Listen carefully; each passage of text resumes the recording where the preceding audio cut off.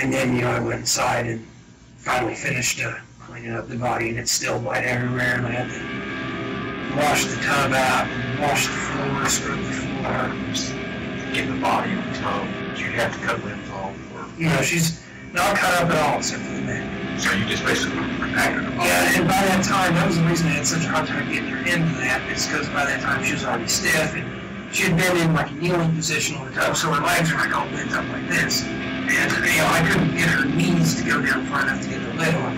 That was the main reason it was taped on at first, because it wouldn't go down far enough to snap on. So I snapped it on and taped it down so it stays snapped on.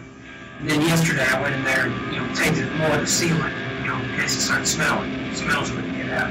Smell out. The clothes that you're wearing, your own, did you put those in the box with it? No, I still wore them the next day. So you didn't get much blood? I didn't. Well, every time I get one, I wore them when I was choking her. But then, when I was cleaning up the messes and cut her head off and everything, I took my clothes back off. So you were... Except for a pair of underwear, a pair of gray underwear, which I think I stuck back in my underwear drawer. I didn't get anything on them either. So it was just in the tub, it's just her body, clothes you were her body, the tub being the blue. Yeah, the blue. Yeah. I call it tub. Yeah, but it'd be different from the bathtub that you're talking about. I tried to remember, but she was still making a huge mess, so I got a tarp right off.